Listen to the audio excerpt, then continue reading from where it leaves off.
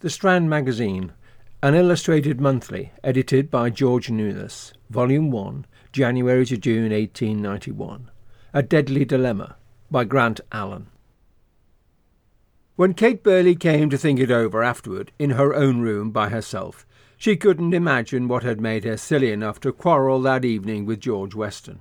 She could only say, in a penitent mood, it was always the way like that with lovers, till once they've quarrelled a good round quarrel, and afterwards solemnly kissed and made it all up again, things never stand on a really firm and settled basis between them. It's a move in the game. You must thrust in tears before you thrust in court. The Roman playwright spoke the truth after all. A lover's quarrel begins a fresh chapter in the history of their love-making. It was a summer evening, calm and clear and balmy, and Kate and George had strolled out together, not without a suspicion at times of hand locked in hand. How or why they fell out she hardly knew. But they had been engaged already some months without a single disagreement, which of course gave Kate a natural right to quarrel with George by this time, if she thought fit. And as they returned down the hanging path through the combe where the wild orchids grow, she used that right at last, out of pure unadulterated feminine perversity. The ways of women are wonderful. No mere man fathomed them. Something that George said gave her the chance to make a half-petulant answer. George very naturally defended himself from the imputation of rudeness, and Kate retorted. At the end of 10 minutes the trifle had grown apace into as pretty a lover's quarrel as any lady novelist could wish to describe in 5 chapters. Kate had burst into perfectly orthodox tears, refused to be comforted in the most approved fashion, declined to accept George's escort home, and bid him farewell for ever and ever.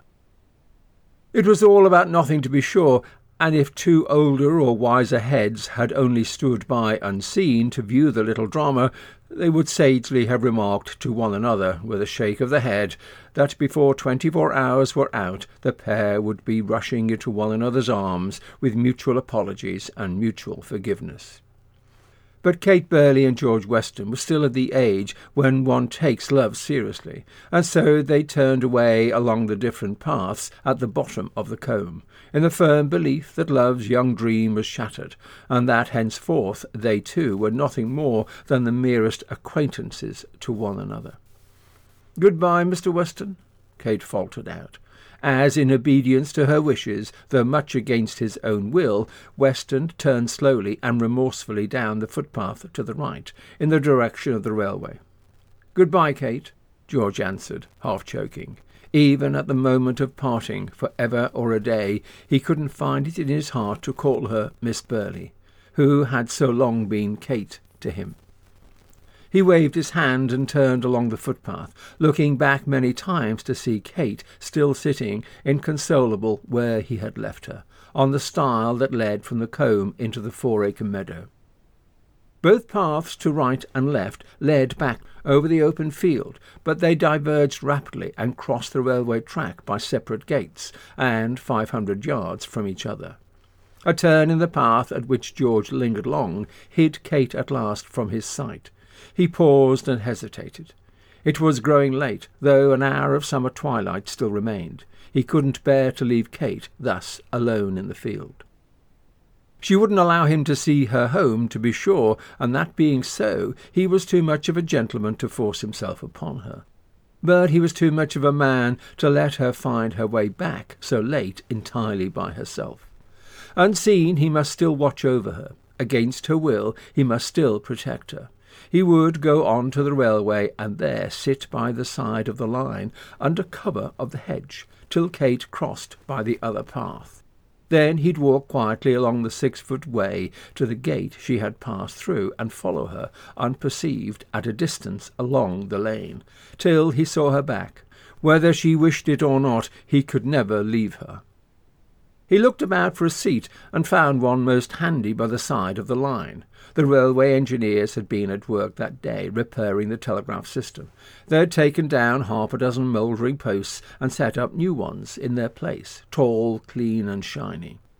One of the old posts still lay at full length on the ground by the gate, just as the men had left it at the end of their day's work. At the point where the path cut the line was a level crossing, and there George sat down on the fallen post, half concealed from view by a tall willow herb, waiting patiently for Kate's coming. How he listened for that light footfall! His heart was full, indeed, of gall and bitterness. He loved her so dearly, and she had treated him so ill. Who would ever have believed that Kate, his Kate, would have thrown him over like that for such a ridiculous trifle? Who indeed, and least of all Kate herself, sitting alone on the stile, with her pretty face bowed deep in her hands, and her poor heart wondering how George, her George, could so easily desert her. In such strange ways is the feminine variety of the human heart constructed. To be sure, she had of course dismissed him in the most peremptory fashion, declaring with all the vows propriety permits to the English maiden that she needed no escort of any sort home, and that she would 10,000 times rather go alone than have him accompany her. But of course she didn't mean it. What woman does? She counted upon a prompt and unconditional surrender. George would go on to the corner as in duty bound, and then come back to her, with profuse expressions of penitence for the wrong he had never done, to make it all up again in the orthodox fashion. She never intended the real tragedy that was soon to follow.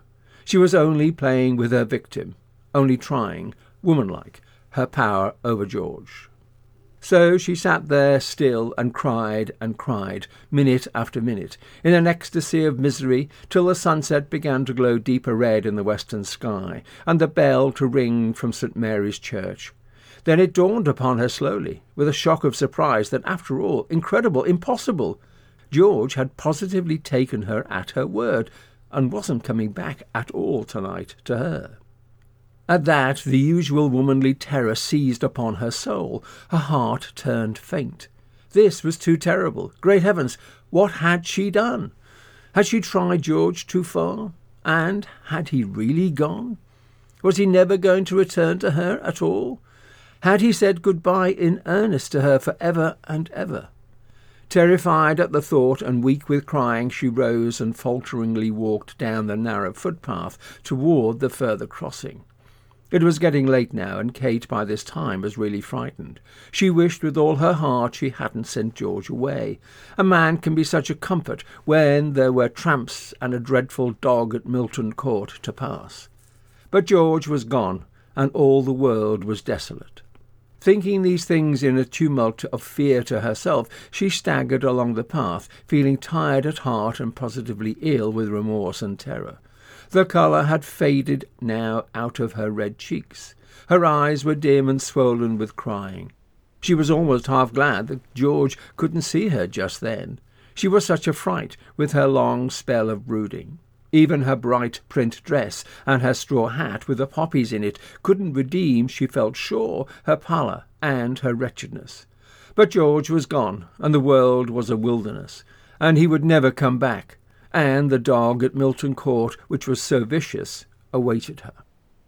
As she walked, or rather groped her way, for she couldn't see for crying, down the path by the hedge, at every step she grew fainter and fainter. George was gone, and her world was a blank, and there were tramps and dogs to contend with, and it was getting dark, and she loved him so much, and her mother would be so angry. Turning over her thoughts with a whirling brain, she reached the little swing gate that led to the railway and pushed it aside with vague and numbed hands, and stood gazing vacantly at the long curved line in front of her. Suddenly a noise rose sharp in the field behind her. It was a colt, to be sure, disturbed by her approach, dashing wildly across his paddock, as is the way with young horseflesh. But to Kate it came as an indefinite terror, magnified 10,000-fold by her excited feelings. She made a frenzied dash for the other side of the railway. What it was she knew not, but it was, or might be, anything, everything, mad bulls, drunken men, or murderers. Oh, how could George ever have taken her at her word and left her like this, alone and in the evening? It was cruel, it was wicked of him. She hated to be disloyal, and yet she felt in her heart it was almost unmanly. As she rushed along wildly at the top of her speed, her little foot caught on the first rail. Before she knew what had happened, she had fallen, with her body outstretched across the line. Faint and terrified already with 1,000 vague alarms, the sudden shock stunned and disabled her. Mad bull or drunken man, they might do as they like now. She was bruised and shaken. She had no thought left to rise or recover herself. Her eyes closed heavily. She lost unconsciousness at once. It was a terrible position. She had fainted on the line with the stress of her situation. As for George, from his seat on the telegraph post on the side of the line 500 yards further up, he saw her pause by the gate, then dash across the track, then stumble and trip, then fall heavily forward. His heart came up into his mouth at once at the sight. Oh, thank heaven he had waited. Thank heaven he was there. Thank heaven he was near. She had fallen across the line, and a train might come along before she could rise up again. She seemed hurt, too. In a frenzy of suspense, he darted forward to save her. It took but a second for him to realize that she had fallen and was seriously hurt, but in the course of that second, even as he realized it all, another and more pressing terror seized him. What was that? He listened and thrilled. It must be a train.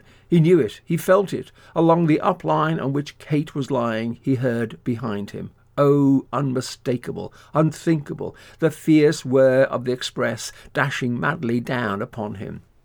Great heavens, what could he do? The train was coming. The train, he feared, was almost at this very moment upon them. Before he could have time to rush wildly forward and snatch Kate from where she lay, full in its path, a helpless weight, it would have swept past him relentlessly and borne down upon her like lightning. The London Express was coming to crush Kate to nothing. In these awful moments men don't think. They don't reason. They don't even realize what their action might mean. They simply act, and act instinctively. George felt in a second, without even consciously feeling it, that any attempt to reach Kate now, before that devouring engine had burst upon her at full speed, would be absolutely hopeless. His one chance lay in stopping the train somehow. How, or where, or with what, he cared not. His own body would do if nothing else came. Only stop it he must. He didn't think of the train at that moment as a set of carriages containing a precious freight of human lives. He thought of it only as a horrible, cruel, devouring creature, rushing headlong at full speed to Kate's destruction. It was a senseless wild beast to be combated at all hazards. It was a hideous, ruthless, relentless thing to be choked in its mad career in no matter what fashion. All he knew, indeed, was that Kate, his Kate, lay helpless on the track, and that the engine, like some madman, puffing and snorting with wild glee and savage exultation, was hastening forward with fierce strides to crush and mangle her. At any risk he must stop it, with anything, anyhow. As he gazed around him horror-struck, with blank inquiring stare, and with this one fixed idea possessing his whole soul, George's eye fell upon the dismantled telegraph post on which, but 1 minute before, he had been sitting.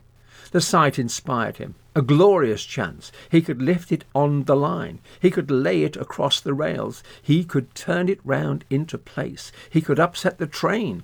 He would place it in the way of the murderous engine. No sooner thought than done. With the wild energy of despair, the young man lifted the small end of the ponderous post bodily up in his arms, and twisting it on the big base as on an earth-fast pivot, managed by superhuman force and with a violent effort to lay it at last full in front of the advancing locomotive. How he did it he never rightly knew, for the weight of that great bulk was simply enormous. But horror and love and the awful idea that Kate's life was at stake seemed to supply him at once with enormous energy. He lifted it in his arms as he would have lifted a child, and strained in every limb, stretched it at last full across both rails. A formidable obstacle before the approaching engine. Yes, he had succeeded now. It would throw the train off the line, and Kate would be saved for him. To think and do all this under the spare of the circumstances took George something less than 20 seconds. In a great crisis men live rapidly.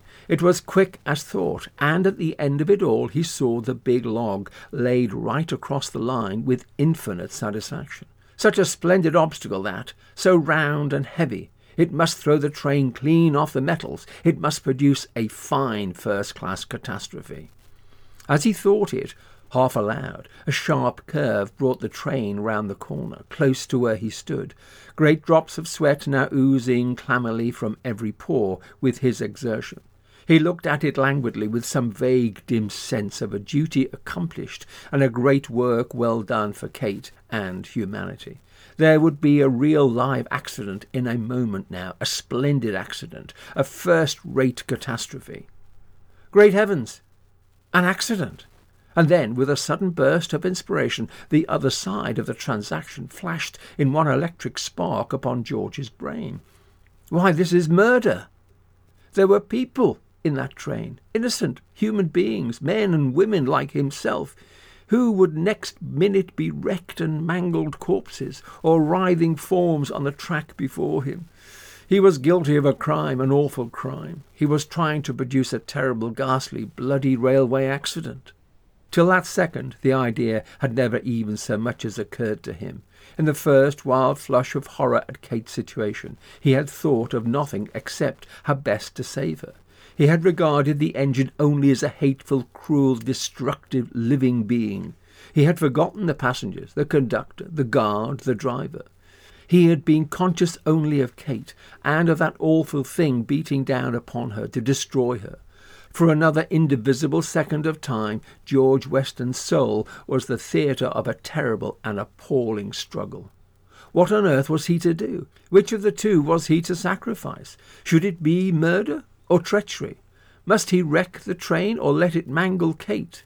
The sweat stood upon his brow in great clammy drops at the deadly dilemma. It was an awful question for any man to solve. He shrank aghast before that deadly decision. They were innocent, to be sure, the people in that train. They were unknown men, women and children. They had the same right to their lives as Kate herself.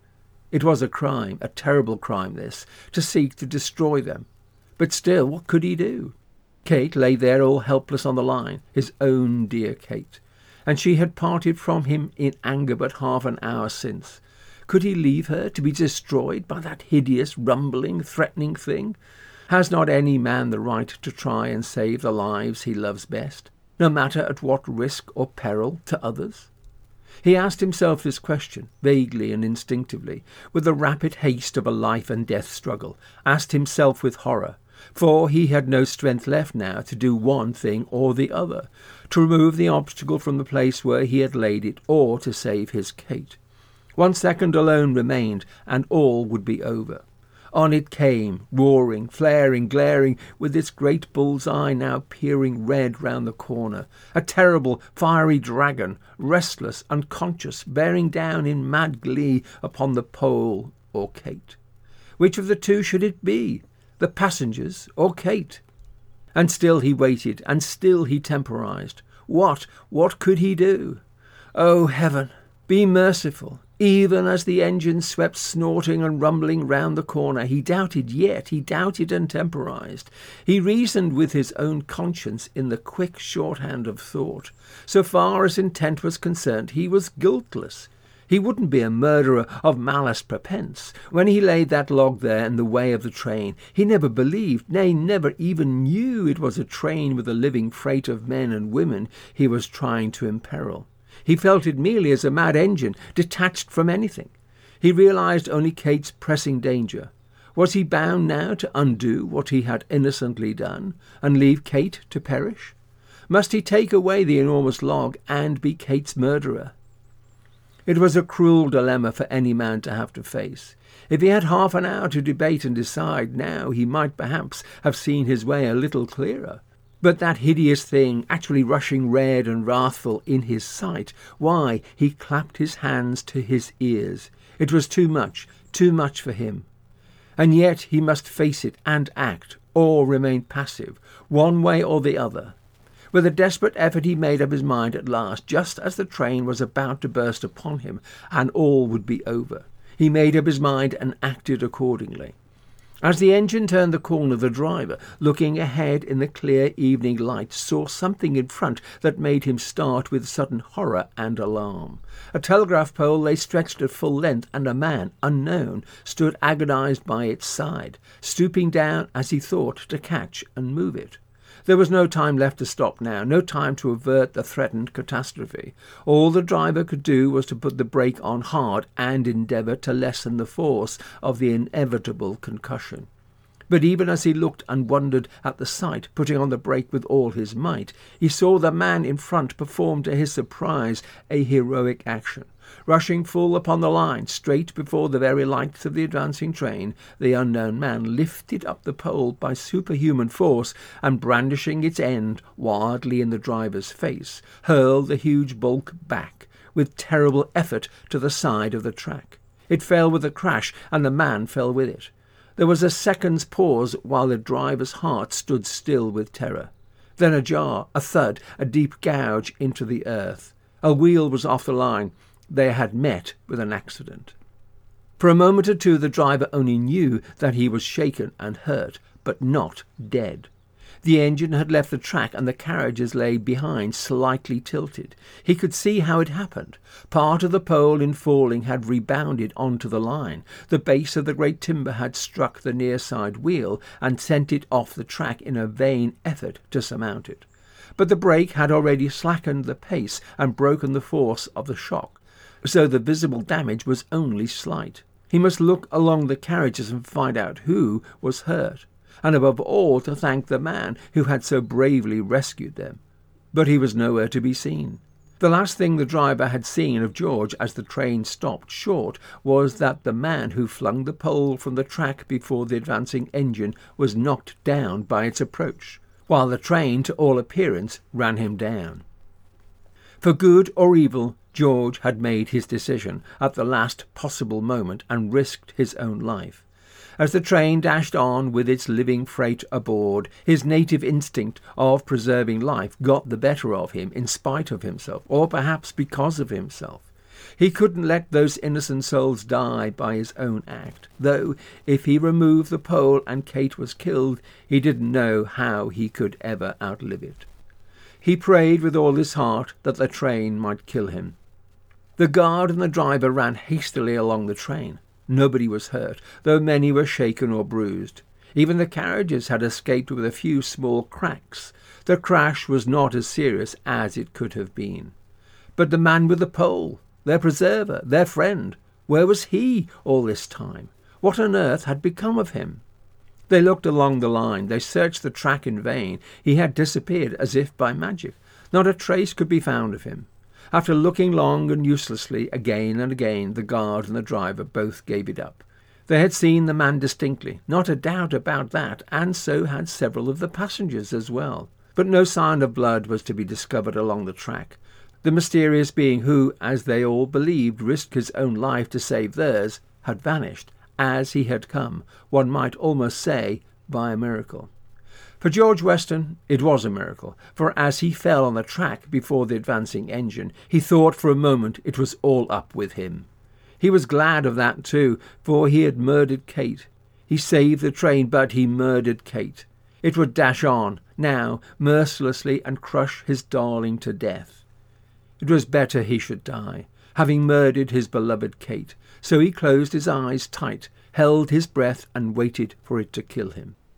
But the train passed on, jarring and screeching, partly with the action of the brake, partly, too, with the wheels digging into the ground at the side of the rails. It passed over him, coming as it did so to a shuddering halt. As it stopped, a fierce joy rose uppermost in George's soul. Thank heaven, all was well. He breathed once more. He had fallen on his back across the sleepers in between the rails. It was not really the train that had knocked him down at all, but the recoil of the telegraph post. The engine and the carriages had gone over him safely. He wasn't seriously hurt. He was only bruised, a few scratches, jarred and shaken. Rising up, he ran hastily along the off-side of the train towards where Kate lay, still unconscious, on the line in front of it. Nobody saw him run past, and no wonder either, for every eye was turned toward the near side of the obstruction. A person running fast by the opposite windows was very unlikely to attract attention at such a moment. Every step pained him, to be sure, for he was bruised and stiff, but he ran on none the less till he came up at last to where Kate lay. There he bent over her eagerly. Kate raised her head, opened her eyes, and looked at him. In a moment the vague sense of a terrible catastrophe averted came over her. She flung her arms round his neck. "Oh, George, you've come back to me," she cried in a torrent of emotion. "Yes, darling," George answered, his voice half choked with tears. "I've come back to you now and forever." He lifted her in his arms and carried her some little way off up the left-hand path. His heart was very full. It was a terrible moment, for as yet he hardly knew what harm he might have done by his fatal act. He only knew he had tried his best to undo the wrong he had half unconsciously wrought, and if the worst came, he would give himself up now like a man to offended justice. But the worst did not come. Blind fate had been merciful. Next day the papers were full of the accident to the Great Western Railway, equally divided between denunciation of the miscreant who had placed the obstruction in the way of the train, and admiration for the heroic but unknown stranger who had rescued them from certain death, so many helpless passengers and crew at so imminent a risk to his own life and safety. Only George knew that the two were one and the same person. And when George found out how little harm had been done by his infatuated act, an act he felt he could never possibly explain in its true light to any other person, he thought it wisest, on the whole, to not lay claim to either the praise or the censure. The world could never be made to understand the terrible, deadly dilemma in which he was placed, the one-sided way in which the problem at first presented itself to him, the deadly struggle through which he had passed, before he could make up his mind, at the risk of Kate's life, to remove the obstacle. Only Kate understood, and even Kate herself knew no more than this, that George had risked his own life to save her. The end of the Strand Magazine, A Deadly Dilemma, by Grant Allen. Narration by Edward Kirkby. This is a Filed Audio Theatre production. For more information or to volunteer, please visit filedaudiotheatre.uk.